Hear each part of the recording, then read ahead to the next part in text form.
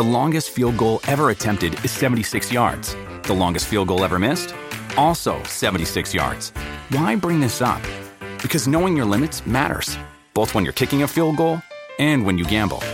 Betting more than you're comfortable with is like trying a 70-yard field goal. It probably won't go well. So set a limit when you gamble and stick to it. Want more helpful tips like this? Go to keepitfunohio.com for games, quizzes, and lots of ways to keep your gambling from getting out of hand.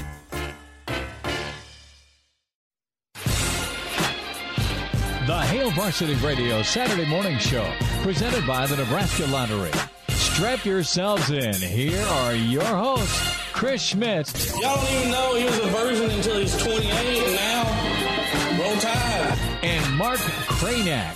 Time has come for someone to put his foot down. And that foot is me. Welcome to it. We're on the road today here in Kearney. It's Hail Varsity Radio, presented by the Nebraska Lottery. Chris Schmidt, Elijah Herbel back at our Lincoln Studios, out here for baseball. Big thanks to Elijah and Bill Dolman yesterday, making it rock and roll as always. We're ready to rock and talk for the next couple of hours. Chris Schmidt, Elijah Herbel, and numbers to get in: 466-3776, 800-825-5865. Just off the interstate here is where we're staying. The American flag waving in the brisk breeze, and not far from the interstate. Elijah, good day of baseball yesterday for Junior and Lincoln Southwest. They played Grand Island, and they got to play at Kearney UNK's baseball field, and the kids performed well, a 10-2 victory. They hook up a little bit later today with West Side, and I think maybe Hastings tonight, and then tomorrow they grapple with McCook. So it's a holiday tournament out here in central Nebraska. We're pretty loaded up. Sam Cook, our conversation with the Ravens Hall of Famer, soon to be Ravens Hall of Famer. He retired late last week, end of Thursday or Friday a week ago. And we'll get caught up with Sam. Amon Green also stopped by, so that's part of the rewind this morning. We'll spend time with Brandon Vogel and Gary Sharp in hour two. Can email the show, chris@hailvarsity.com. And as always, find us on Twitter. Elijah's Twitter handle at Herbalessence. Chris Schmidt, that is me, at Schmidt_radio. But just a good weekend to remember and to honor those who have served for sure, and spend time with family and loved ones. And a lot of baseball on the docket. Any umping on your radar, Elijah, or are you just going to do the Salt Dogs? No, I have a junior-senior doubleheader tonight out in, well, I'll digress from saying where it is, outside the capital city. No, that's all good. But this will be my second game of the summer, and I took a brutal one off the shin last weekend, so hoping for that it doesn't hit the same spot tonight. I'll take it off the arm. I'll take it off the collarbone, just as long as it stays. You just don't want the shin. Yeah. No touch, as Clark Griswold used to say. So I got the evil eye sneaking out of the room this morning because Junior was snoring, Mama was snoring, and you go to pull that door open, and you know how heavy doors are at your hotel, and we're here at the Crown Hotel, just off the interstate. Had a great time with friends at Cunningham's on the Lake. That's where we've done some Hail Varsity shows when we're out in Kearney before. Both Cunningham's locations, love those folks. But you go open the door and you forget the top bolt's there, right? It's got the auto lock, but then you go pull the door. You're trying to be quiet. And I mean, it's like I woke the whole room. You pull again, and I go, oh, no. They both pop up. What the hell's going on? Hey, I didn't mean to wake you. I'm so sorry. It wasn't quite jumping in the pool at midnight with Christy Brinkley. But it does sound like someone's breaking in your hotel room at 6:30 in the morning. It scares the heck out of you. But those things, I mean, those things are designed to keep you safe. But nothing can prevent stupidity on my end. So interesting article on PJ Fleck, and we're into the off season. The Hail Varsity Yearbook is getting all finished up, and what a resource for team previews. And you look at a guy like PJ Fleck, and I wonder from a villain standpoint, is his personality kind of the personality you think of in the Big Ten when it comes to the coaches you can't stand?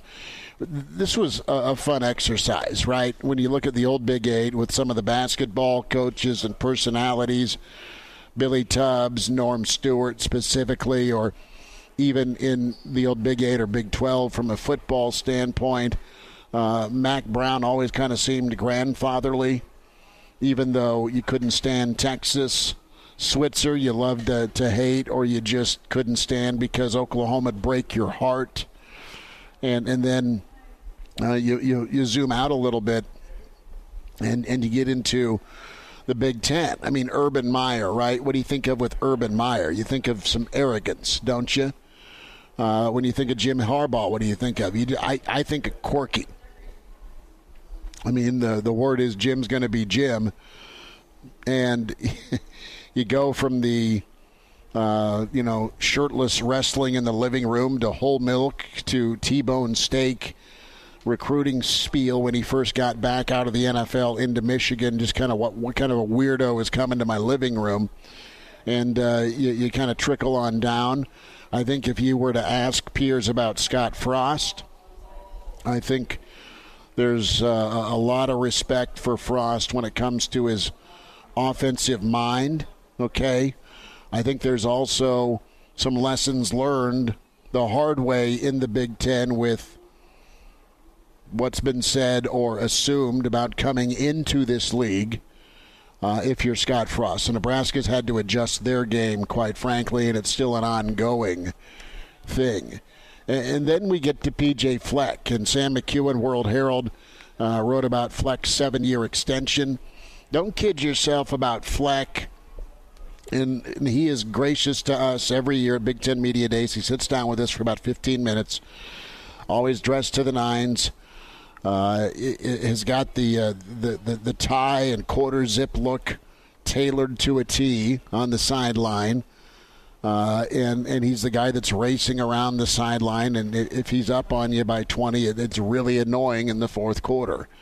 The key is to not let him get up by 20 on you in the fourth quarter. My jury is more on the respect dial than the annoyance dial with PJ Fleck. I think he's a guy that is salivating to get a bigger job. I think he would kill a family member for Notre Dame. and that's probably a lot of coaches, right? Because the money being made right now is obscene. They've earned it because they make such a high dollar amount. They're also fireable at a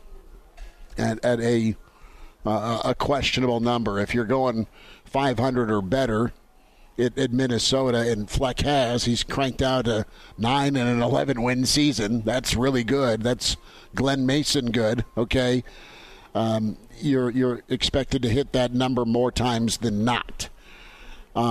I think Fleck is probably your most disliked coach in the league by Nebraska fans. And I wonder if you're in that category, or if it's a Ryan Day for you, or if it's a Jim Harbaugh. Where are you at? Is it Kirk Ferentz? Not just because of the Iowa tie, but because Kirk may just rub you the wrong way. Is it the pig farmer? Is it Bielema? And Coach Allen at Indiana, I mean, he seems like your junior high gym teacher, doesn't he? But he got brought down to earth. After a brutal season last year. Elijah, where do you weigh in? I think Fleck is the most polarizing, but I honestly respect the heck out of him. He has developed lines of scrimmage. He has developed running backs. He made an adjustment in 2018 with a defensive coordinator firing and hiring. And Minnesota's been a really good football program, probably your most underrated. I think folks roll their eyes at all the back pats that Coach Fitzgerald gets, but I think he's phenomenal, and I think his personality is pretty genuine. I mean, with Fleck, if he's at Nebraska, let's be honest, he's one of the most popular guys in the state. It's just the fact that he's at a different school. I mean, he's beating the hell out of you. His act gets old, but if he was in Lincoln and he was winning games, everyone would love his act. Everyone would love saying row the boat. So I see both sides to it. I personally am not the biggest fan. I get used car salesman vibes off him. I think we've said that before on the show, and I still get vibes from like PJ Fleck. Man, he'd probably win the Midwestern competition for used car salesman if he were doing used car sales. That's the exact type of guy. That's not a knock on used car salesman. No, that's not. There's some good ones out there. That's not a knock on used car salesman. That's not a knock on PJ Fleck either. It's just that's the complete. How genuine is he? That's just the complete vibe I get off the guy, and he'd probably be great at it because it's the same thing he's doing coaching. But damn it, he wins. He wins. He's high energy. Got a 7-year deal. Good story by Sam McEwen. Right there. Do we have time to run the Barney clip? Speaking of coaches that folks either can take or leave. Well, interesting sit down with Coach Barnett this week when it comes to Pete Carroll, right? And this was Coach Barnett about Pete and kind of that altercation. Anyway, altercation's too strong a word. A run-in they had at midfield before. And Pete's a guy a lot of folks love, but some folks in the industry really couldn't stand, similar to Fleck. You know, I've had one incident with a coach, and I had one incident with two incidents with the media guys. And the incident with the coach was I did not call him. Mm-hmm. And then I saw him before the game, and he was really mad because I turned him in for violations. And nobody had ever turned this guy in before. He was above all that. Well, he came out and at halftime before the game and just ripped me. And who was it? It was Pete Carroll. Oh, really? And so, yeah, and so I turned him in long before the game, but. It just so happened by the time we got to that game, we lost our quarterback and had to play a brand new quarterback, and we were going to get killed, and we did, and he made sure of it.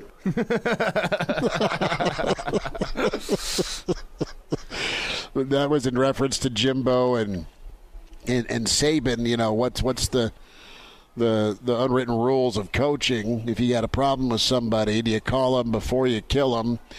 And, Barney had enough of Pete's creative math at USC. And boy, oh boy, did USC get creative pre-NIL. Well, we're off here at Kearney. Baseball tonight for Junior and Lincoln Southwest, the RE/MAX team. We are going to take a quick timeout here on the weekend edition, Hail Varsity Radio. And the Rewind coming up. We'll hear from Sam Cook, great punter for the Ravens, incredible performer for Nebraska. Sam's retirement and new role with the Ravens. We caught up with Sam. Ahman Green also day by day debuted in Omaha last night, weekend showings this holiday weekend. So we spent some time with Ahman Green. We'll continue on Hour 1 Hail Varsity, presented by the Nebraska Lottery. Hello, listener. Hey, it's Chris Schmidt with Hail Varsity Radio, and I wanted to let you know about a special deal just for listeners of the Hail Varsity Radio Show podcast. We're offering $10 off the annual subscription price of $29.99. That means that you, for less than $20, can get everything we do. 10 issues of our monthly magazine, our annual football yearbook, and all the premium content we produce at HailVarsity.com. Just go to HailVarsity.com/subscribe and enter in the promo code GBR for $10 off a full year of Hail Varsity. That's HailVarsity.com/subscribe, promo code GBR.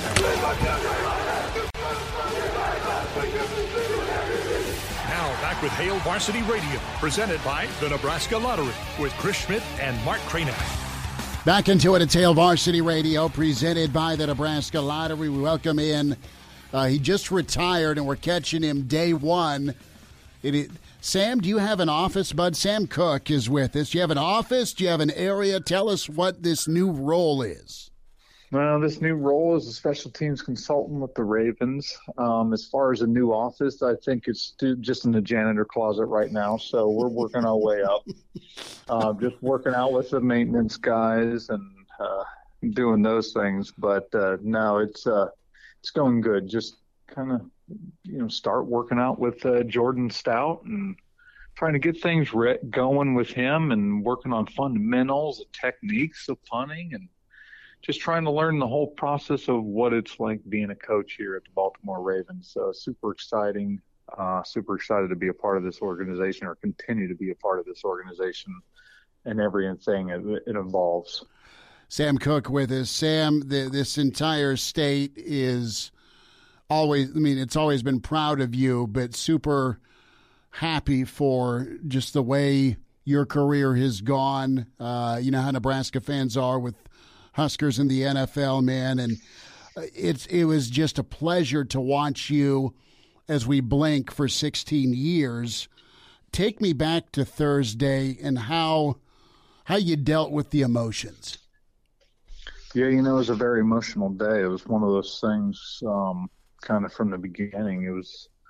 Sports was all I knew, and that's the only thing I ever wanted to do growing up. And so there was a lot of emotions from that because I, in essence, kind of took that away from myself. It was something that I felt comfortable with my decision, but just realizing that, I no longer get to play that kid's game anymore it was very hard because, like I'd mentioned, it was the only thing I ever wanted to do growing up. And I had the opportunity to do that at the highest level in football and be a part of such a great teammates, great coaches, great organization was just truly remarkable and emotional and everything that went with it.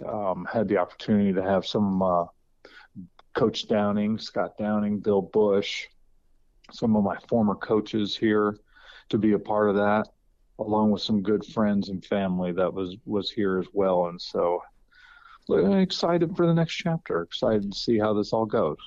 Sam Cook is with us on Hail Varsity Radio.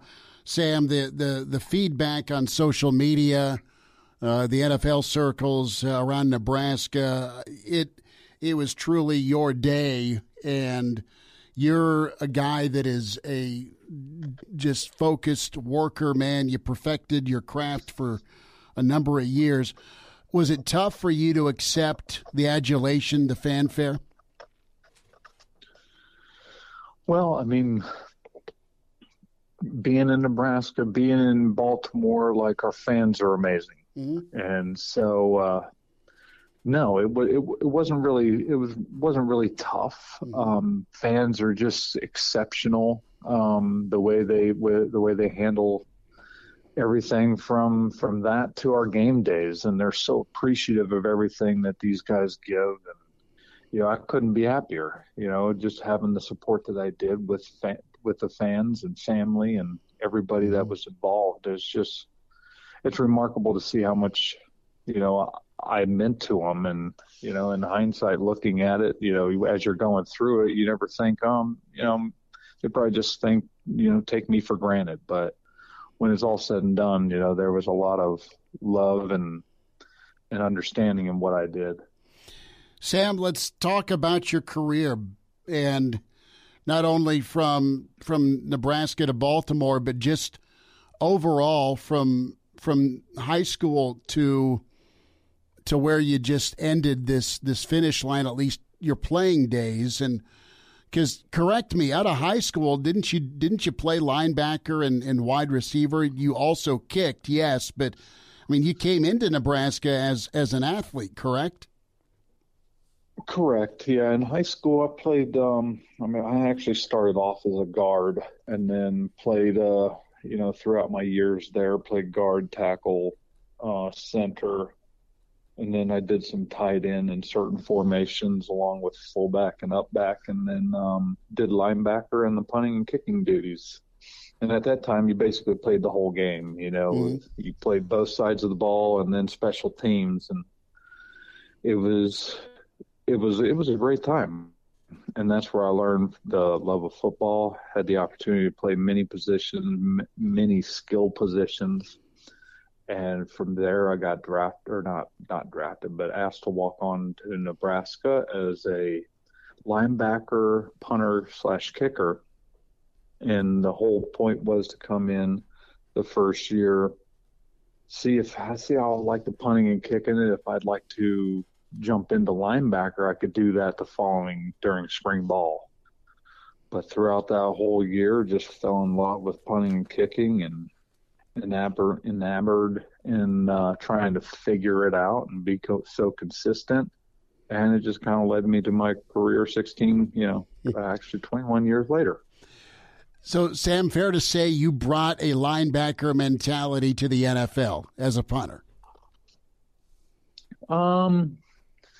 I guess you could say that. Yeah. I mean, I loved hitting, loved the physical aspect of the game, and, being able to hit a few returners early on in my career was very enjoyable.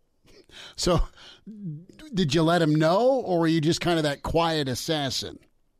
I was always just very quiet, just went in, did my job, and went home. Well, Sam, you look at your teammates' response, and there's so many. Tell Nebraska fans, if they're not familiar, about your special teams crew, about the Wolfpack, Morgan Cox specifically. I was reading a story.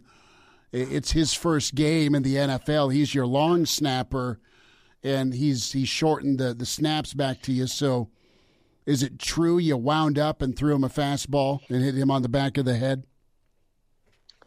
Yeah, it's very true. I'm one of those guys, when you get on that field, I don't know if I'm very proud of it, but it's I know all right. Our relationship grew pretty strong that day. But I'm one of those people, when I hit that field, I become a different person.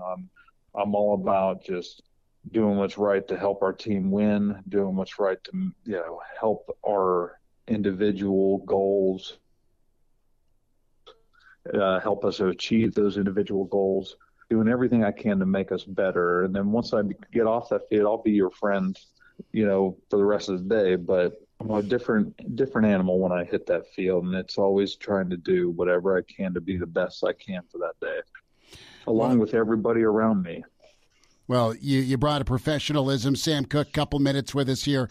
Hail Varsity Radio is on the consulting side of things now with the Baltimore Ravens, 16 years with the Ravens, Pro Bowl punter, no doubt going to be in the Ravens Ring of Honor, and I would be surprised if you don't get a look by Canton, Sam, for what you did. And you have the art and the perception of punters that, there's the kickers and then there's the rest of the team. But, Sam, you go to a man with your teammates in Baltimore, be it the Ed Reeds, Ray Lewis's, Coach Harbaugh. I mean, there was Sam's a dude, I guess is the best way to put it in glowing terms with how you were treated. You weren't treated like a kicker. Does that make sense? Yeah. And what absolutely. What was that like for you? I mean, you've always been kind of one of the guys, but there's this, I don't want to call it a stigma, but there's this perception about punters around the NFL, and it's always kind of a joke. I mean, and it's not, but the kickers, the commentators, the punters or the field goal kickers are the butt of the joke, but how important they are, obviously. Yeah, I mean, everybody wants to be us during the week, but they never want to be us on Sundays, and so they're always thankful when they're always thankful when it comes to Sunday and we do our job, because they're extremely happy. If we don't do our job, then obviously we're the butt of all jokes, But you always hear the old linemen coming up, as we're in the locker rooms, they're getting ready for practice. Like, man, it must be nice, but they surely don't want to be us on Sundays. So we have a mutual feeling, a mutual respect between all of us here at the Ravens, and the way they approach us is like one of the guys. Mm-hmm. And you got to love everybody here for that. I mean, they understand how important we take our jobs, even though it may not to be as physically demanding, it's equally mentally demanding. And so I think a lot of guys understand that and understand where we come from, and they enjoy our attitude about that. Sam Cook's with us. Sam, it's rare in professional sports, or it can be rare, that things end on great terms, and that's what's happened with you in Baltimore. They gave you a heads up that they were going to go draft another punter. You're in it even post, career. Now, when it comes to consulting, you're ready to help the team because you're a giver. You're not selfish. You've never been selfish. Correct. What was the conversation like to step away? And did they have to talk you into it, or were you ready? I know you said Thursday you're at peace, but you can still ball, I guess is what I'm getting at. Correct. Yeah, obviously make it clear. I feel like I can go out there and still punt, another 3-4 years. But however, this was a conversation that I had with Coach Harbaugh, all of our special teams coaches, Chris and Randy Brown, even Jerry Rosberg, along with Eric DaCosta, and had these conversations with my wife too. And so it was one of the things that we had discussed, do I want to, look at possibly playing somewhere else? And I just honestly couldn't see myself being with any other organization, nor spending that much time away from my family. And I think that was what led to the ultimate decision was, yes, can I go play? Yes. Would it be nice to make a little bit more money? It's not, to me, it's not about the money. It's being able to be with my family and also have the opportunity to help out an organization that gave me so much. And then, help out the next guy in line, the next man up, as we say in the NFL, and give him the platform and the foundation to go out there and succeed, which is what coaching is all about. And I'm going to enjoy that. And already just this morning, we started working with Jordan. So I look forward to going out there on that practice field and helping him in every way that I can. And so with all that, I'm just very appreciative of where I'm at and how things are going and how they handled the whole situation. And so, yes, I'm completely at peace with my decision, and I just look forward to the next chapter of my life. Sam Cook with us, Hail Varsity Radio. Sam, you said you got to see Coach Downing and Coach Bush. What was that moment like for you? It was great seeing them. When I come back to Nebraska, usually once a year, I'll go down to the university and be able to see Bill Bush. But Coach Downing, hadn't seen him in a while, and it just, brought back many memories of us being at Nebraska during college and enjoying those times. So we got to catch up a little bit, and it's just great to see those guys and have them be a part of such a special day. Is there a moment in your career that's kind of burned into your memory? A big moment, a tense moment? You were a part of a lot of last-minute wins or moments when it comes to special teams, defense, a little offense, and special teams, and that was the formula that has made Baltimore such a really good football team. Correct. I mean, there's so many experiences and times on that field that I remember. I mean, obviously the Super Bowl is the most important. That's one that we'll always look back on, and being able to, as you're growing up, you're thinking, man, if only I could be. Or actually, I always kind of role played when I was a kid. Man, I'm in Super Bowl. I was always role played as a quarterback rather than a punter and a kicker, but it's all the same. And then having the opportunity to play on the biggest stage in front of 100 and some million fans or whatever, it's one of those feelings and times that you'll never forget. And to be able to hoist the Lombardi and to get that Super Bowl ring, it's just remarkable to be a part of. And there's other experiences and other times throughout my career with Ray Lewis retiring and being part of such great Ravens and great NFL players and iconic players, for that matter. And being able to share the field with them it was a lot of fun. Sam, so I know you're into steaks, right? You got your own butcher thing set up in just kind of west of Lincoln. You also like working on trucks. And when we've talked in the past, you were painting ballroom your ballroom stools. So there's other. You keep busy on top of what you're planning to do consulting. So what's on the next to-do list for you when it comes to hobbies?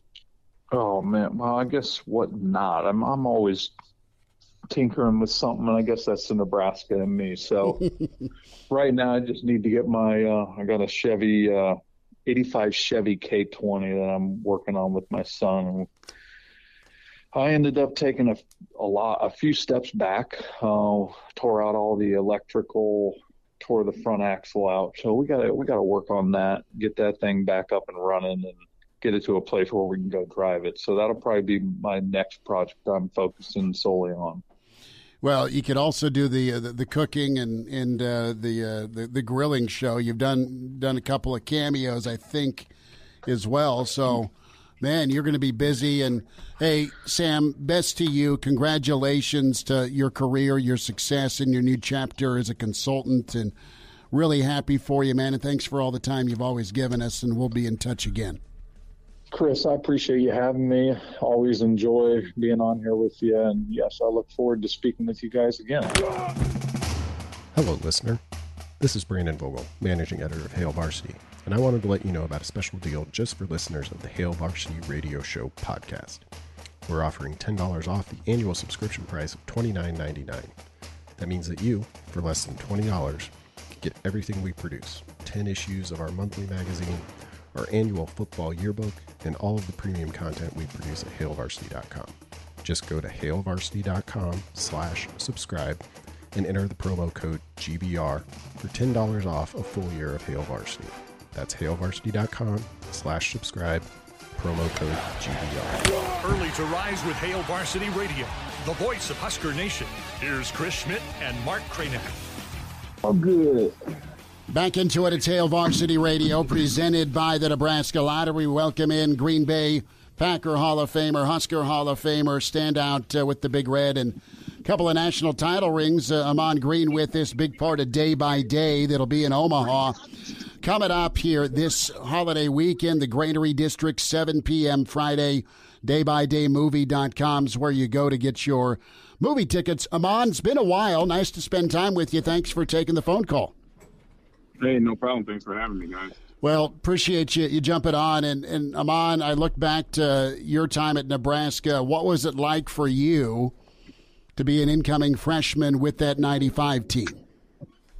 It was me, just taking in what the guys that did the previous year. And my goal was to come in and try to help the team any way, shape, and size I could. And I remember during training camp and right at the end of training camp where Coach Solis set me down in the running backs room. He asked me, did I want a red shirt?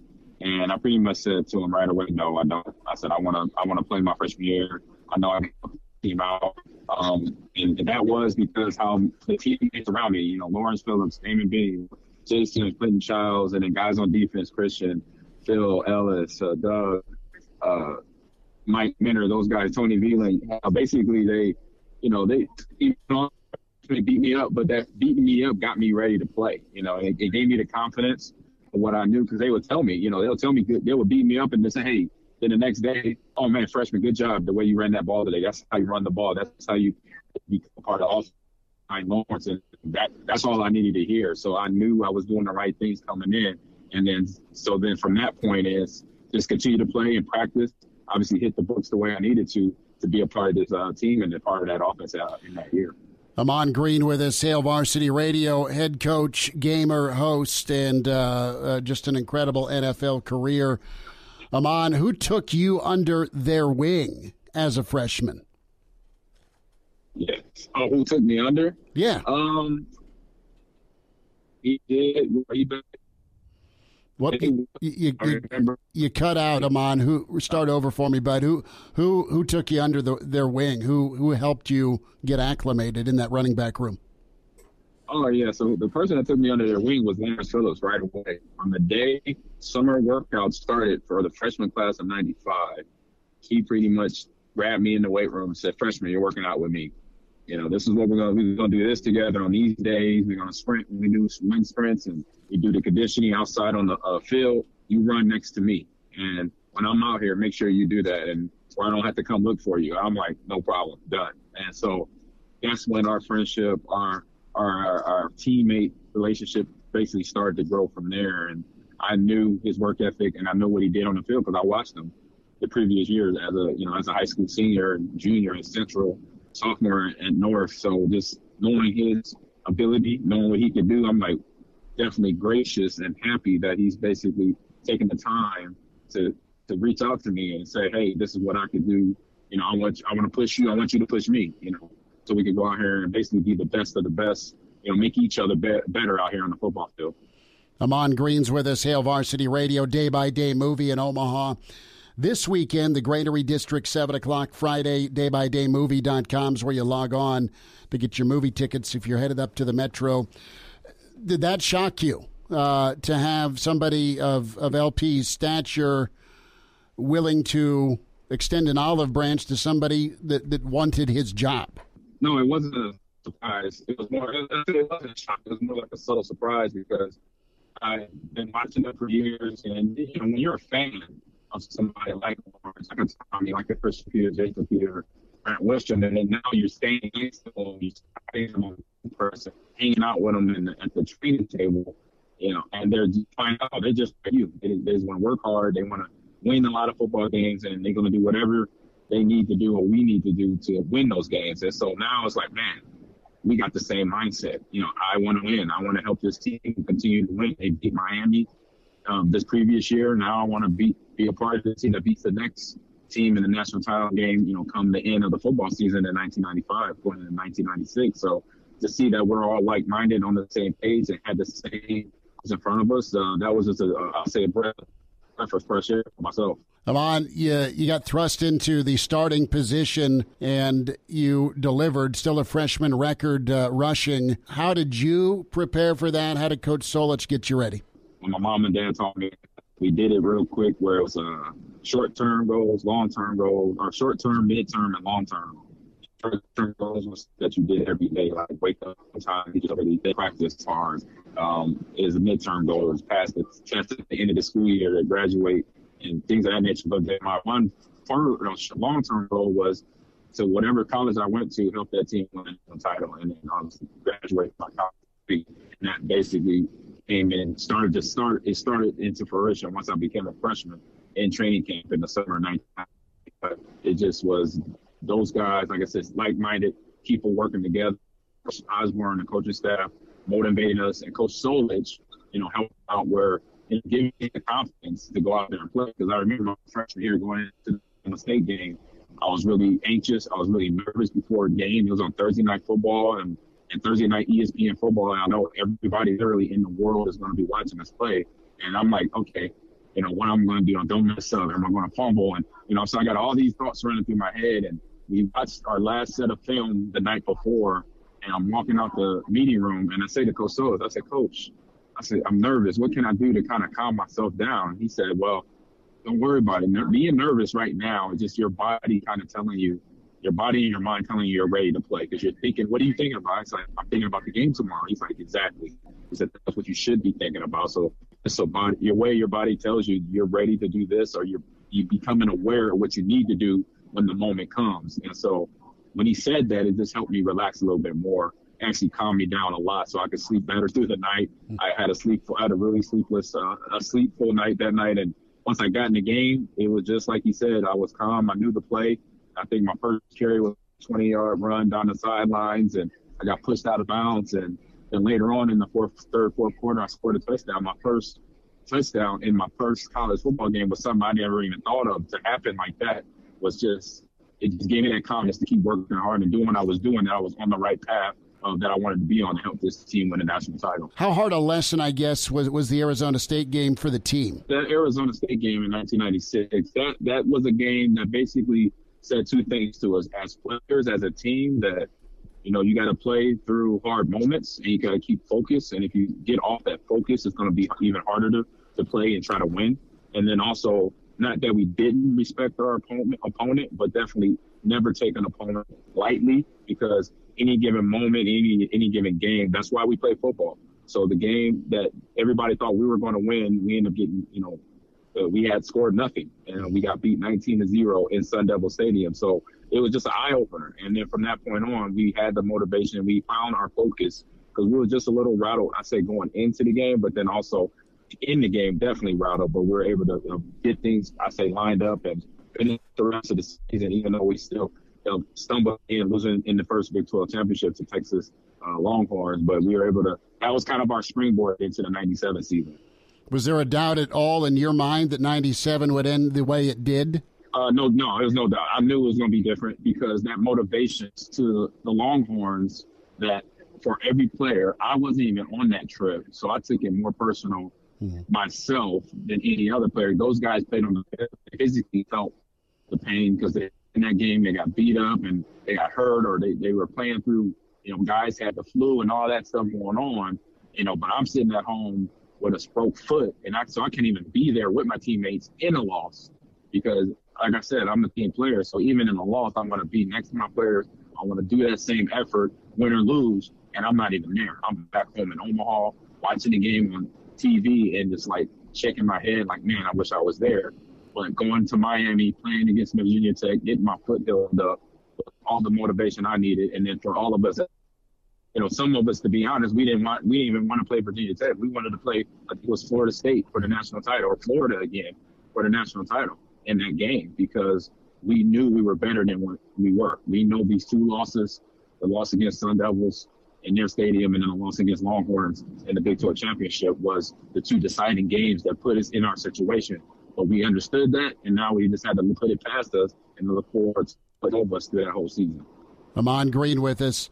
Ahman, you've had a couple of interesting moments in your career with Tommy Frazier and then Scott Frost, going from Frazier to Frost, and also going from Favre to Aaron Rodgers. What was that like for you as the primary ball carrier on both teams?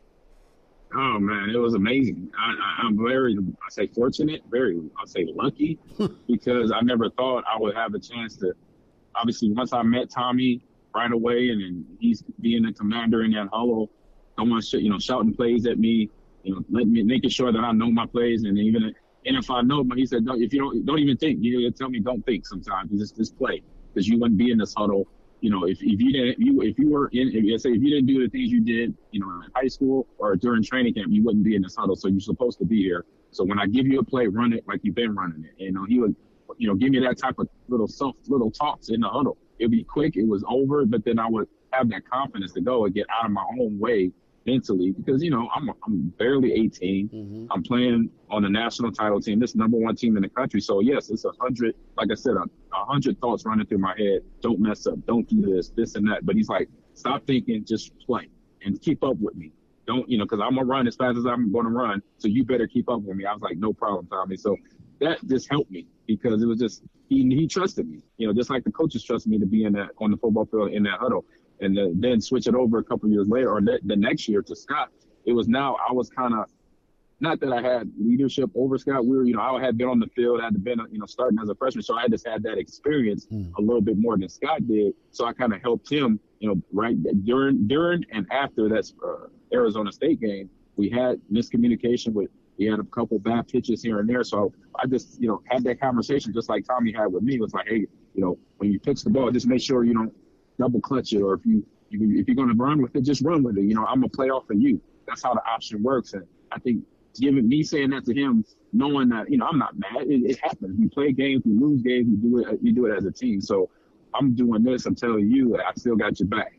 You're gonna need me. I'm gonna need you. So this is what we need to do together. And I hope that was the conversation that helped him build his confidence as a quarterback coming after Tommy Frazier, because as we know, that was no easy task, as we know what Tommy did this year's in Lincoln. So to have Scott coming in, be the first quarterback after a guy like Tommy wasn't easy. You know, he took a lot of flack for the media because he went to Stanford and he came back. So it was all that, you know, I'm pretty sure weighing on him. So him coming back to do what he did as a quarterback starting my sophomore year, his junior year, and then the next year as well, just something that we pretty much grew together in that backfield. For me in Green Bay, like I said, just being a fan of the team and then knowing of Brett and then finally getting there, finding out what type of player he is, what type of person he is, the type of teammate he is, you know, that it was like, wow, I get to do this. So the cool part was he's just a farm boy that likes to hunt and talk about his grass, you know, and play practical jokes on people. And then he could throw the ball very hard. So I'm like, the good thing is I'm not a wide receiver, so he doesn't have to throw the ball hard to me. He can just flip it to me here and there on short passes. So that was the one good thing I didn't have to worry about with Brett, because I didn't want no broken fingers at that time. But the switch to him to Aaron, and then really don't forget my senior, when I was a rookie in Seattle, I had Warren Moon. Oh, wow. My rookie year. That's right. So having him too, another guy who I idolized, watching him play ball when he was with the Oilers, and then once I get to Seattle, he's there. So having Warren, having Brett, and then on to Aaron, I knew right away the day we drafted him, just because of his process of what he started with, knowing that he slipped to the 24th pick, and everybody says, you know, that's not a big deal. He still went first round. But as a player, when you're told one thing and then another thing happens, that is what is going to bother you. That's what is going to upset you. That's what's going to, you know, bring that chip on your shoulder to grow. That's what happened with me. I was told I would go late first round, and I went third round. So I knew right away with Aaron dropping to the 24th pick for the Packers in the 2005 draft, I knew right away this kid was going to come in with a chip on his shoulder, and he's going to, you know, he was going to possibly, you know, come in and fill the shoes and surpass what Brett did his career playing it as a quarterback in the NFL and as a quarterback for the Green Bay Packers, which we know is not no easy task. But he did it. He's been doing it. He's still doing it today. So I'm happy for him. And it was just, you know, I say for me, great moments to be able to play with all those quarterbacks throughout my career. Ahman Green with us. Ahman, last thought, and thanks so much for taking time to promote Day by Day. Excited to see your feature part in it. And, of course, Nebraska fans anxious to see Remembering the Dominance, The Rise, Part 1 of the documentary, Omaha this weekend. DayByDayMovie.com is where you go to get your tickets, the Granary District where it's going to be shown. So is there an all-time classic Favre prank you can tell us about? Yeah, I got several, but one for sure, and this one goes in the category of myself not being a hunter. So I'm not traditionally I never was a hunter. I've been hunting a few times since the prank. Before the prank, never had been hunting. Oh, no. So for your hunters out there, you're gonna like this prank. So it was my second year. It was 2001 season. I became the starter. It's about week 5 or 6. We're having an okay year. We went the first month. We were like 1-2, and we won a few games after that. So we're kind of back on the winning path. And I come to my locker on a Wednesday, and my jersey smells kind of funny. It smells kind of like mildew. And I'm like, okay, maybe the equipment guys didn't wash it last night, and they just didn't put it in the dryer at the right time or whatever. So I go kind of tease them a little bit, have some fun. Red and T-Bone and Nelly. I'm like, what y'all doing? Did you forget the detergent or the bounce, fabric softener? And, then I go to practice, and not thinking nothing of it. And then I was Wednesday, Thursday, same thing. It smelled like mildew. And I'm like, these guys are really they're missing it. But for me, it's just like nothing. They're like, all right, they just maybe just the washer broke down or the dryer's not working, what have you. So again, then Friday, I'm sitting in my locker, about to go to practice, but Doug Peterson, that was our backup quarterback at that time, walks up to me. He says, Ahman, has your jersey smelled like mildew the last couple of days? I'm like, yeah, it sure has. That's like, I've just been giving Red and Nelly and guys a bad time just because it seemed like they forgot how to use the washer and dryer. He's like, no, it's not them. That's not what it is. He said, do you hunt? Have you been hunting? I said, no, I haven't. I'm like, what's up? He said, well, when the hunter goes hunting, they bring dry doe urine to put in the stand and sprinkle it around the stand to attract the deer to the blind. And I'm like, are you kidding me? I'm like, this is deer pee? and then he said, yeah, Brett did it to me, Craig Nall, And I think he did Donald too, a few other players as a joke. I'm like, wow. I was like, well, I hope he really likes me because he still hands me the ball and throws me the ball from time to time. Wow. So did you get him back? No, I still owe him. So that's going to happen one day. I like it. Amon, best to you. Thanks for a few minutes today. Hey, no, thanks for having me. I love telling the stories to everybody. Thanks for having me. Appreciate it. Pardon the interruption, but I'd like to save you some money. I'm Brandon Vogel, managing editor of Hail Varsity, and I wanted to offer listeners of this podcast $10 off the price of an annual subscription. That means that you, for less than $20, can get everything we produce, 10 issues of our monthly magazine, our annual football yearbook, and all the premium content we produce at hailvarsity.com.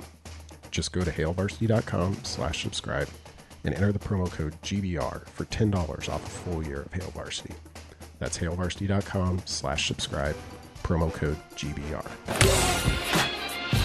The Hail Varsity Radio Saturday Morning Show, presented by the Nebraska Lottery. Strap yourselves in. Here are your hosts, Chris Schmidt. Y'all don't even know he was a virgin until he's 28, and now, roll tide. And Mark Cranack. Time has come for someone to put his foot down. And that foot is me. Welcome to it. It's hour 2. It's Hail Varsity Radio Weekend Road Show here in Kearney, and we've got lots of little ones cranking around the lobby. There's a water park here at this hotel, and they're out in full force already, man. Proud of the many parents that are up before 8 a.m. on a Saturday. We've got floaties and rafts and towels in hand. We welcome in Brandon Vogel, managing editor with HailVarsity.com and magazine. Elijah Herbal back at our Lincoln studios.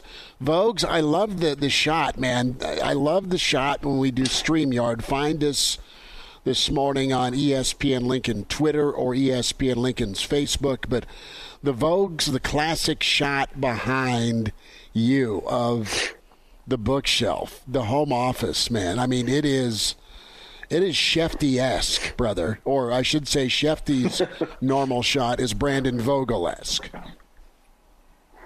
Well, thank you. Got my reference, my college football reference materials behind me. So those are always important. I do actually use all of these books. So they're not just for show. They're not for show. No, they're real. They have pages in them and everything. They're pretty good. Well, if you haven't seen or subscribed, do so. Hail Varsity magazine, hailvarsity.com. Great bundle option, yearbook in progress for another season. And Vogues, you did a little, I guess, TV cameo, my friend. I saw on some of the different social media channels talking about the yearbook. Let's start there. There's a list of things we need to get into, a checklist we'll hit on this morning. But you know what? Every year's fun, every year's intriguing, but this year's huge. And there's been about, dare I say, 3 or 4 mile marker years in the last decade. We've been covering this thing with different staffs, and I think we're at a mile marker for 2022, and I know that insight and analysis will be reflected with the upcoming season preview. Yeah, definitely. I mean, it's an interesting season because, like, you know, the pressure to win at Nebraska is always there and will forever always be there. But you really feel it this year, and with the terms of how that, you know, the contract restructuring went, like, you even kind of have a hard date on it. Not that I think, you know, Nebraska needs to be here and not here on August 1st or on October 1st, and that's it. But I mean, the timing of that date is certainly interesting and adds a little even extra to you know, just kind of the tension around this season. Tension's a good word. Tension can be horrible, can be crushing. Tension can be absolutely revealing in a positive where you overcome and you break through. You burst or snap that tension. And That's what I'm interested in. You look at some of the different newcomers, and I know that countdown has begun on HailVarsity.com. And the 15 through 13, Steve Marek, great dude, part of our team at Hail Varsity, putting out the rundown. I think when we look at Chubba Purdy, I want to start with him. I'm really excited to see how, A, healthy his summer is, but B, what can happen with him. I'm all in on Thompson, proven, big game performer. Chubba, if that dude can stay healthy, man, I think Whipple really loves what he got in him. If he's rushed into service this year or wins the job, great. But from a long-term standpoint, man, he looks like a really nice prospect and project for Whipple. Yeah, I think so. Obviously, with Whipple goes back to being recruited out of high school. Reading Steve's countdown of the new additions for Nebraska, I haven't gone back and watched it yet. I need to make a point to go back and watch that NC State game that Purdy had as a true freshman, because just reading his numbers, I hadn't thought of them in a while. Like, looked like a pretty impressive performance for a true freshman, making his first start against the ACC team that has put a ton of guys in the league lately, especially on defense. So I played pretty well in that NC State game. I think we have a pretty good idea that Thompson probably has first crack at this. That said, I don't know how settled that is going into summer workouts and then when we get to fall camp. I mean, I think Casey Thompson will get every chance to be your starter, but I think these other guys will get a chance too to make their own case. Brandon Vogel's with us here on the Saturday morning edition of Hail Varsity Radio. And Brandon, I think Chubba Purdy probably tops the list of the people that of the transfers. You're not expecting them to play this season, but I think there's a couple guys among the transfers that I've gotten a little bit unheralded. I think of guys like Tommy Hill, Omar Brown, the wide receiver Garcia Castaneda. I mean, there's a couple guys that have been brought in that, while they had some fanfare when they came in here, they've flown under the radar since their arrival. Are you expecting any of those guys that I've listed to get play time here in 2022, or should we focus on the guys that have come with a little more fanfare, the O'Shawn Mathis types, the Stephon Wynn types? Yeah, I think two of the guys you mentioned, I do expect to play. Talking through Steve as he was, Steve's really meticulous about, not just putting out a list and ranking these, but putting the time in to think about who goes where and why. And two of the biggest questions we had were with Omar Brown and Garcia Castaneda, and it's hard to know how they fit because they were injured in the spring. But for me, I love a transfer who was a proven performer at the FCS level, which Brown was. Garcia Castaneda, I think, is best case scenario in 2022. He probably has the Count of Iowa type of season, which I don't think he's going to be Nebraska's top line guy, but he's the guy you're going to notice on Saturday. I think assuming he gets back to full health. Brandon Vogel's with us. Find him on Twitter at Brandon L. Vogel, managing editor, HailVarsity.com and magazine. His book with John Cook, Dream Like a Champion. Vogue's story out of the World Herald from Sam McEwen reporting on PJ Fleck's contract extension. We kind of kicked things off as far as reputations and coaches you love to maybe dislike, right? Be it the Big Eight crew of sit-down Norm or Billy Tubbs, right?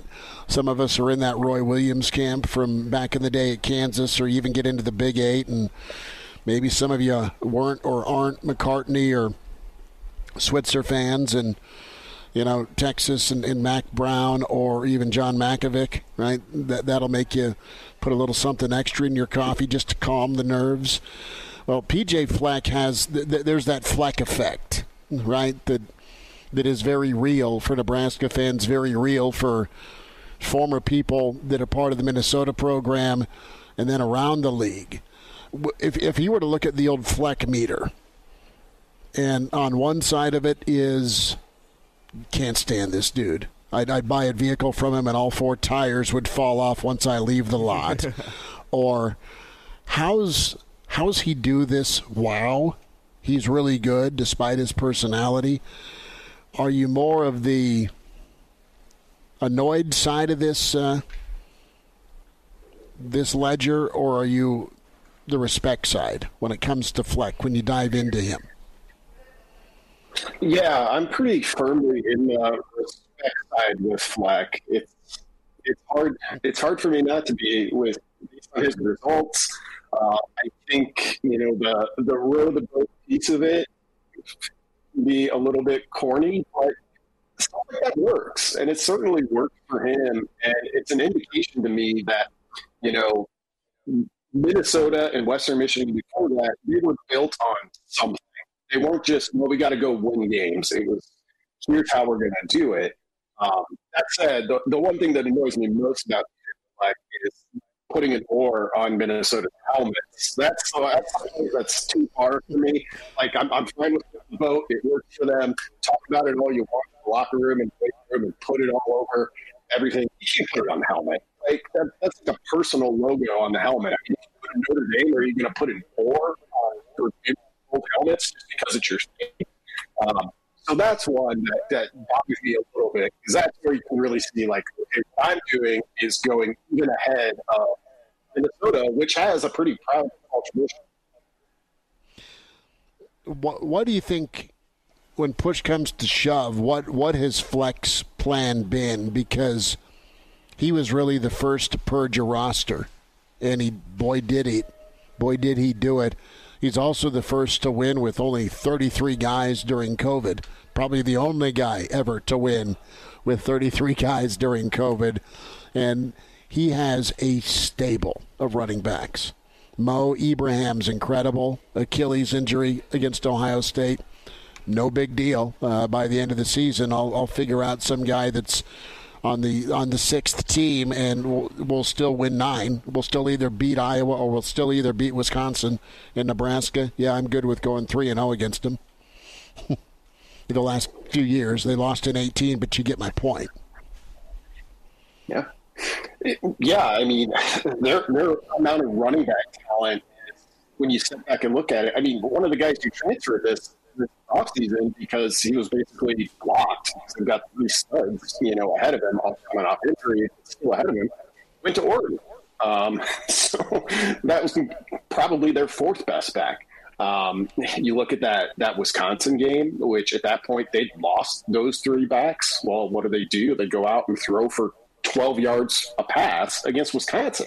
Like, nobody did that against Wisconsin. Nebraska went for 10 yards a pass in its, weird game against the Badgers last year, and ended up costing Wisconsin a shot at the title. So, in terms of how he built this and why row the boat works to whatever degree I think it does, is I think it gives those guys, like, there's a very clear sense of what they're about. Like, this is who we are. This is why we do what we do. And if you don't have that from someplace, you don't have to have a catchy slogan, or you don't have to put an oar on a helmet to do that. But you got to have something that says, here's why we do what we do. Because if you don't, then you're just kind of out there playing games, and it's tough to win consistently that way. Brandon, we've had the catchphrase, as you said, the row the boat. Tell me, if you could make a catchphrase of Scott Frost's first 4 years at Nebraska based on either what he said or just the catchphrase that you'd put around this team, what would Brandon Vogel's catchphrase be? Let's see. Well, we know it's not pound the rock. That was quickly discarded. Left hilariously outside the practice facility. It might be hold on to the ball. And I'm not just talking fumbles, though that might be, you certainly got to address that part of it. But you look at this offense, they've shown they can go up and down the field pretty good a lot of the time. The one thing it hasn't felt, and I wrote about this, last fall, and we'll see if it changes this fall, is it never really feels like the offense is in control of the game. And you don't have to be Army or Navy or an option team that, possesses the ball for 38 minutes to do that. But you do have to do a couple of specific things. And some of that is success in the red zone. Some of that's a little bit getting some better starting field position, which tracks to special teams as well. So hold on to the ball, both literally and metaphorically, might be what I'd go with at this stage. I'm going to say pop the balloon. I mean, just give me pop the balloon. You can use that as a big play downfield. You can get into the end zone, Vogues. You can light up a ball carrier or receiver. There's many different things you can attach pop the balloon to.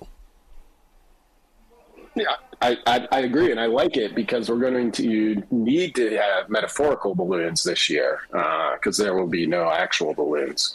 So I could be convinced.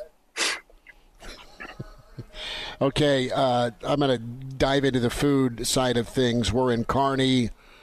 Junior sadly just watched last night, but he did save a run because he was warming up in the bullpen. And he uncorked a Ricky Vaughn special that just hopped the bullpen catcher and trickled onto the field of play from the bullpen. And the ump had to come out from behind home plate and yell, "Time." Dead ball here, and it saved a wild pitch from the reliever on the mound for Southwest or for Remax, and everyone's got, it's a dead ball. Everyone's got to go back to third and second. So even though he didn't get in the ball game last night, he saved his team. Well, I'm just sitting here imagining the coach say, "All right, head off to the bullpen. If you see anything go awry on the field, just chuck that thing over the fence." No, I mean he was warming up long enough that he threw a game. So. Long and short, we went out for pizza and wings last night, and so a Reuben pizza, Vogues. Have you made one? Would you order one?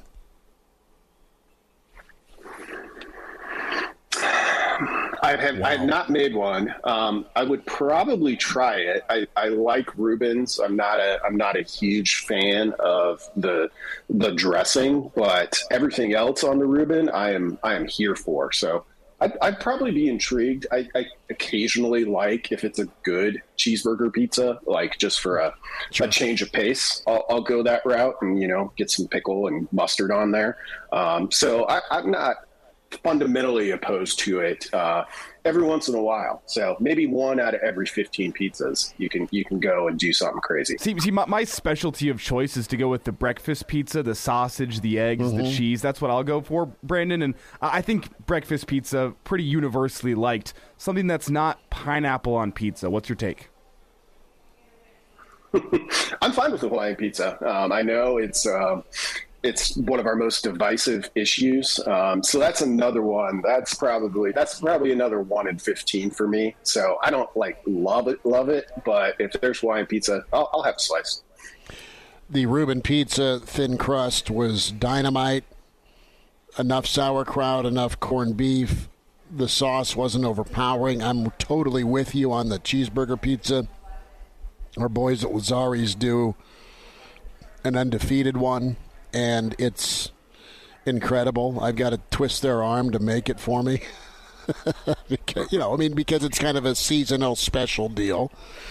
And, I'm high maintenance.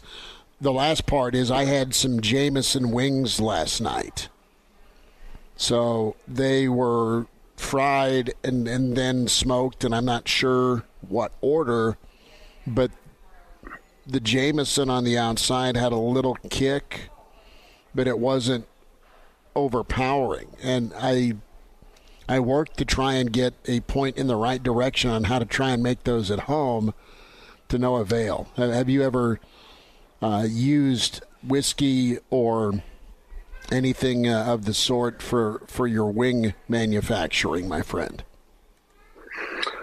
Maybe not to the degree that seems like you're talking about there. I mean, I've done bourbon barbecue sauces if I want to do some barbecue wings. Had that. I know I haven't had the opportunity to try them yet, but I believe there's a Jameson caramel wing on the menu at the Hale Varsity Club. in Omaha. Ooh. So those seem to be an early favorite. So I'm excited to get the chance to try those. I just haven't had the opportunity yet. Well, we will be up there June 23rd for the yearbook release party. Excited for that. Brandon Vogel. Vogues, let's end it on the yearbook, my friend, and some of the specials and features, and, of course, no time like right now to become a member of Hail Varsity. Yeah, so subscribe by June 6th. If you're not already a subscriber, that guarantees you get your yearbook basically as soon as it's available. You know, it is our biggest magazine of the year. Chris referenced my award-winning video pitch that you can find out there if you'd like. These end up being about 45,000 words just on Nebraska football. So if you've ever picked up Slaughterhouse-Five or The Great Gatsby, that's about the same length as one of those small novels. So you get a lot for your money, and yearbook price. If you're thinking about getting a single copy, go to the subscription route. You're almost there anyway with the price of a single copy. So we encourage people to do that. Some really great stuff coming up in this year's edition. Mike Babcock got a lot of time with Barrett Ruud. They are both big Grateful Dead fans, which plays a pretty big role in that story. That one was really cool. I had a ton of fun reading that. Jacob Padilla, we know him as kind of a basketball savant. I mean, he's, of course, good at everything we do, or everything he does, but he recently took in that charity game in Elkhorn and offered a complete basketball breakdown of Nebraska's football players, and I'm excited for people to read that. I laughed out loud multiple times while reading the first draft of that story. So those are two of the features you can look forward to. I'm going to hold off on mentioning any others to not spoil some of the announcements coming next week, but beyond that, position by position breakdowns, and then, of course, team previews for all of the Big Ten and the non-conference opponents that Nebraska has. So plenty there to get you ready for August 27th. The ultimate, road trip with Babbers and Rudy, and they jump in the Babbers mobile, and they're just cranking out Grateful Dead bootlegs. Can you imagine? Apparently Ruud has 500 burned CDs of just Grateful Dead concerts. So it's not I like the Grateful Dead, I put on their stuff. He's like, no, he's serious. Yeah, it's beyond putting on their stuff, right? I mean, and that's cool. I mean, that's because let's be straight. We all knew the kid in high school that put on their stuff, but didn't. Oh yeah, that's great. That's the Grateful Dead on your radio. They did Touch of Grey. You know that, right? Yeah. A lot of me right now. You weren't that kid, were you? Grateful Dead stickers on their car. I'm gonna say probably not. Don't have the sleeve of 500 concert tapes. So. Exactly. Elijah, you a Grateful Dead guy or no? Not particularly. No. I had a roommate who was a big Grateful Dead fan, and for fear of making anybody angry, I remember listening to it from across the way from his room and being like, I'm not sure what's so special about this. Oh, that was well put. Vogues, enjoy. Give Junior a fist pound, and we'll talk next week, bud. Sounds good, guys. Thanks a lot. There he is. That is good stuff. I can't wait for the yearbook. And Jacob Padilla is very on point and accurate with his assessment of basketball recaps. So his basketball takes on Husker football will be pretty good. Quick timeout. We're on the road this weekend here in Kearney as the Remax Silverhawks in a tournament. We'll talk some baseball, some football. and even a little heat basketball with the Iron Horse. Gary Sharp is next to Hail Varsity Weekend, presented by the Nebraska Lottery.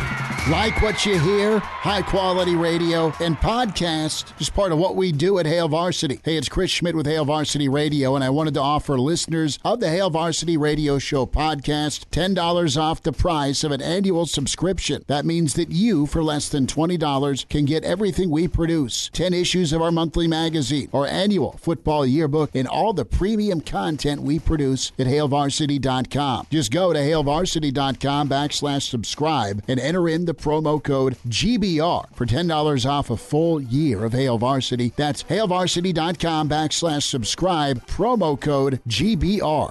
Glad to have you back. Yes, sir. You heard me right. Here are the guys, Schmidt and Kranak. Well, Hector, here's the game plan. You're going to bring us 2 absolute martinis. You know how I like them, straight up. And then precisely 7 1/2 minutes after that, you're going to bring us 2 more. Then 2 more after that every 5 minutes until one of us passes out. Excellent strategy, sir. Great to be back with you. It's Hail Varsity Radio. We're talking to Jill. She's running away. She will not come on camera here. That makes me sad. So it's a good weekend here. We're in Kearney. We have baseball at 5 tonight. We have a tea time at 10:10. And the Iron Horse, no doubt, is still smiling about his Miami Heat. We say hi to Gary Sharp. Sharpie, good morning, bud. Thanks for the time. Hey, good morning, Schmitty. Good morning, Elijah. And hello to the Archway in Kearney, Nebraska. Yes, we drove by the Archway, and Aaron was wondering if, Carson wanted his picture by the arch. I cannot repeat on air what his sentiments were, but no was the answer. And when we kept on. Have you ever been up in the arch? No, man. I've driven by it 1,000 times, but I've never been in it. It's pretty cool. Like when they first opened it, I went to a little ceremony, and I've been back since. It's it's very unique. I think I encourage everyone one time to go up and go into the exhibit. But it's kind of neat to stand over the interstate and look down. I mean, you out of towners that drive by go, what is that? But it's it's unique to the Kearney area, so I'm good with it. You should make a pit stop on the way back. Yeah, my fear with that is we'll get out, Junior and Mama will run, I'll be on the arch, and they'll leave town, and I'm stuck. Sharpie, a lot going on. I want to start with Husker baseball, and with all the weather that's happened, I mean, it's just been a wet week for Lincoln and for Omaha, and deep into the night, I had Michigan and Maryland on before I dozed off, and it's just a bit hollow for Nebraskans to get the Big Ten tournament yet again at TD Ameritrade or whatever it's called now, and not have Nebraska there. That's been a challenge, but also you've got a revamped look, man. Coach Bolt going heavy with the JUCO. You're having a lot of departures, including Cam. Chick, Sharpie, assess some of the new names that are going to be coming in from JUCO, and a quick take on the departures. Well, if you're being in Omaha where the Big Ten tournament is, and you're finishing a game on Thursday into Friday morning at 2:16, it's getting really no attention. I stopped by yesterday, and it's amazing to think that Nebraska baseball, as bad as this season was, you couldn't make an 18 tournament. I mean, that's hard to fathom. And it is what it is. Nebraska had plenty of opportunities to play themselves up into the standings, and it didn't happen. And now you have a tournament going on, which is really when Nebraska – the only reason that the tournament is here is because Nebraska set an all-time attendance record, and the Big Ten doesn't want to have this tournament somewhere else and bad attendance. Well, we're seeing. I mean, thankfully Iowa is still alive because there's a lot of Iowa fans, but it's not well attended. But Big Ten baseball isn't a priority, and that's unfortunate, but that's been the case whether Nebraska's been in this tournament or not. The season was not very good. I don't think Will Bolt – well, I'm not going to say I don't think. I know for a fact Will Bolt did not like this team. And I think it was probably about a month or 6 weeks into the season that he thought, the makeup of this team, not necessarily on the field but off the field, is not where I need it. And we're not developing leaders. We're not finding those guys that have the edge that really carried us last year. And, it was just a snowball. They were their own worst enemy. throughout the course of the season. They just could never gain any consistency. And I think as the season went along, Will said, I'm never letting this happen again. And so he started to change his roster along the way. I mean, look at all the junior college players that are coming in. And he loves the Nebraska high school player guys. But I think it hit him that not all Nebraska high school players are ready to play right away. You're not running them out, but they're not ready to play right away. And relying on them when you have some depth issues is probably not the best-case scenario. So he's going to be an older roster next year, still with Nebraska kids. But I'm not surprised that they're having departures. I'm not surprised he's brought in junior college players. I wouldn't be surprised that no one else should be next week when there are more players and maybe some players of note that are departing.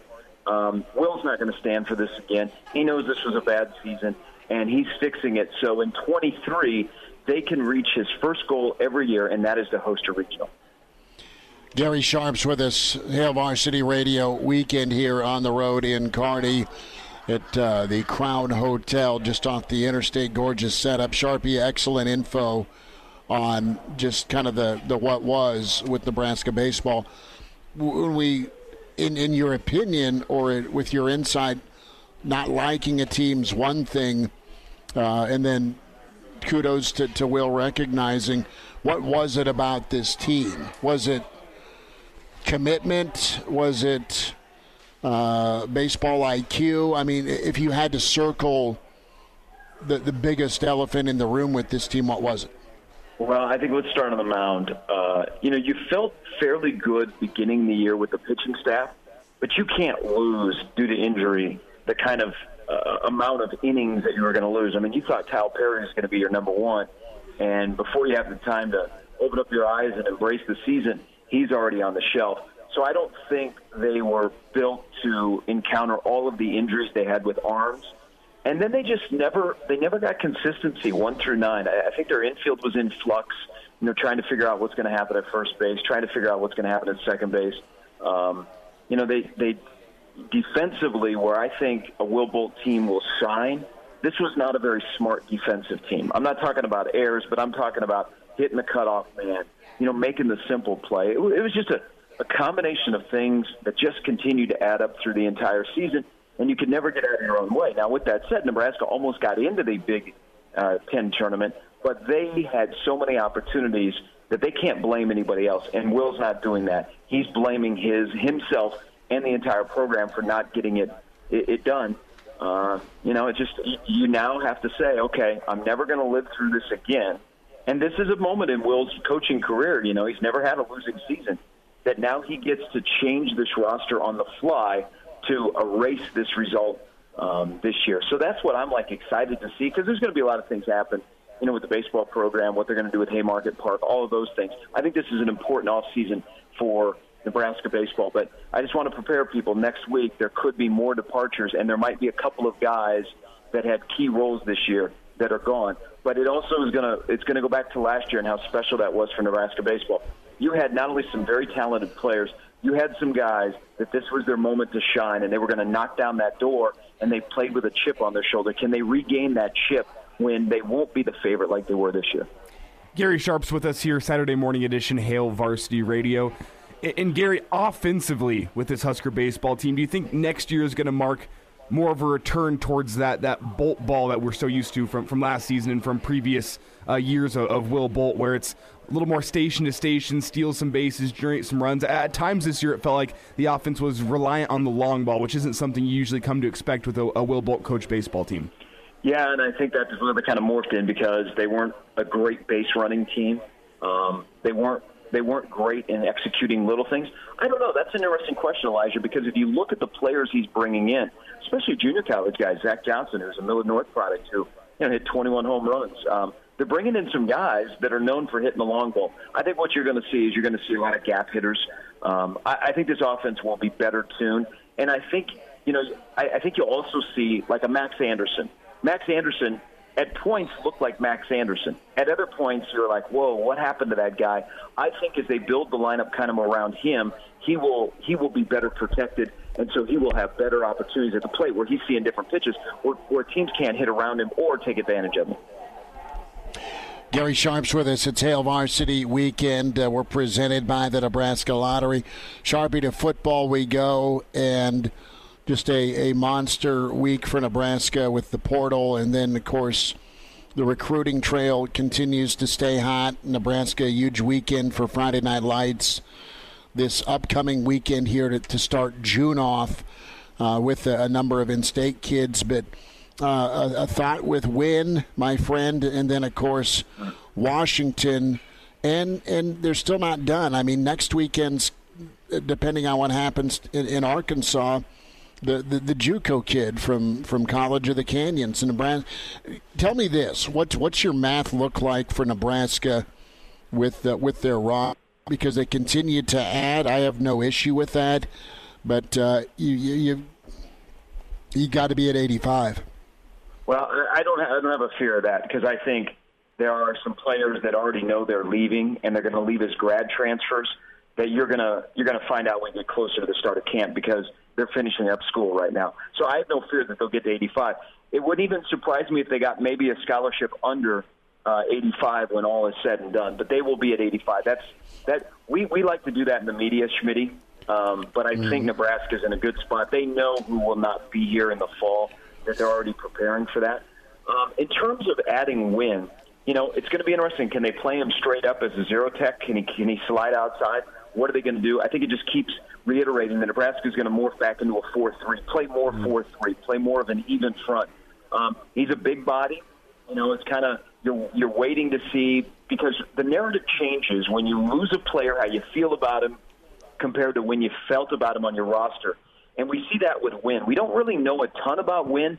He wasn't able to really move up the depth chart, but he played in a really good program that's known for defensive linemen, and he made a business decision. He wants to go to the NFL, and Nebraska gave him the best opportunity to go to the NFL when you're playing against Big Ten offensive lines. So I'll be curious where they play him, but I think it just keeps adding when they're continuing to pursue Lewis is the guys behind him have not developed as quickly as they thought. Now, are those guys in trouble of being processed out? I don't know.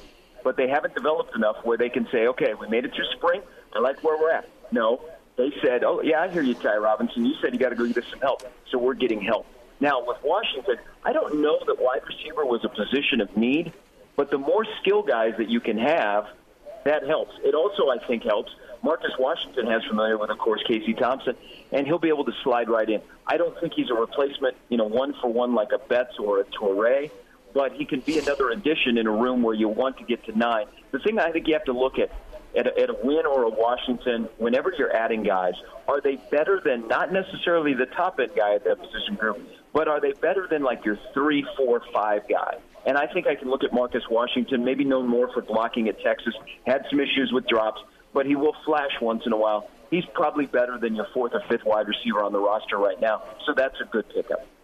Gary, you mentioned the Stephon Wynn pickup signaling possibly a return towards the 4-3. Do you think, if that is in fact the case, do you think if Nebraska moves to the 4-3 this season, is that this coaching staff adjusting to the Big Ten, or is that them adjusting their defense to the personnel they have this year? No, that's a good question, Elijah. And if you look back at last year, Nebraska played more of an even front. They might have come across and said, hey, we're a 3-4. But if you watch a lot, there were plenty of times where they played a 4-3. And I think it goes back to something Eric Chenander said. He was on my show, and we did an interview right before spring ball. They're now, this will be the 5th time through the Big Ten. So they're getting a familiarity, especially in the West Division, with offensive lines and how they attack, put guys in space.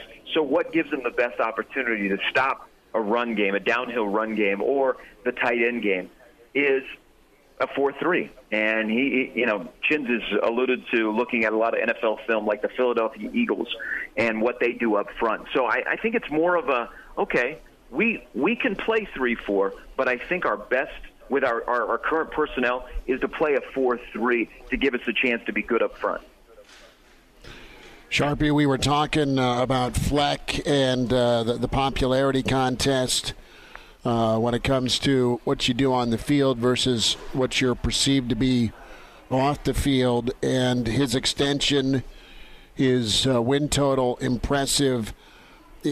Is Fleck more respected, or do you think he's tolerated? What's your take on him, and what What's your vibe with some of the other the coaches you've bumped into and have some insight to? Where's his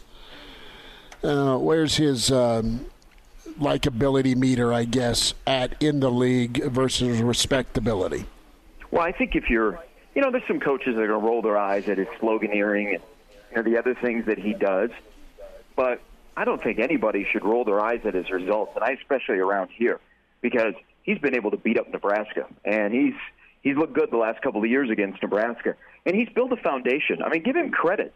They have built a strong foundation, but this is a key year in a lot of different ways because, guys, look at the win totals. They're anywhere from 7.5 to 8.5, and Nebraska's in that mix. So that basically tells you the West is going to be a grab bag. It's not has a dominant team. Wisconsin doesn't, look at you and go, "Hey, we're going to run away." But Minnesota is there with bringing back a former offensive coordinator that was able to get peak Tanner Morgan. I don't discount Minnesota at all. I don't look past him. I don't clown PJ Fleck. He may rub people the wrong way, some of the stuff he does, but you can't argue with the results. He's got a good football program. Remember last year when they lost to Bowling Green? Everybody thought, here they go. They've got injuries. They're going to fall apart. What did? They played really good football, and they got to 9 wins, including that win against Nebraska. So he's built a really, really strong foundation. It's when they get the pieces and the players, and they've had some NFL dudes, they can flash. But I really think the West is super intriguing this year because I don't see a dominant team. Yeah, there's Minnesota, there's Wisconsin and Iowa at the top. Then there's Minnesota. There's the kind of mystery of Purdue, what they'll be able to do defensively. And then, of course, Nebraska kind of hangs around. So it's going to be an exciting year in the West. But Minnesota, I think, will get a little run to win the West. Gary Sharp with us, the Iron Horse, Hail Varsity Weekend Roadshow in Kearney this weekend for Remax Silverhawks baseball. And we'll be back at it after the holiday on Monday. Sharpie, best to you and your fan brother, and we'll hope you enjoy this holiday weekend and remember those, of course, that served. And we say thanks to you for jumping on with this, and we'll talk next weekend, partner. As always, to you and Elijah, thank you very much, and your listeners. All right, buddy. There he is, Gary Sharp. We will talk to you on Tuesday. Hail Varsity back at you. Thanks for tuning in, and can find us on the podcast, Spotify, iTunes, Google Play with Hail Varsity Radio. Take care. A Huda Media Production.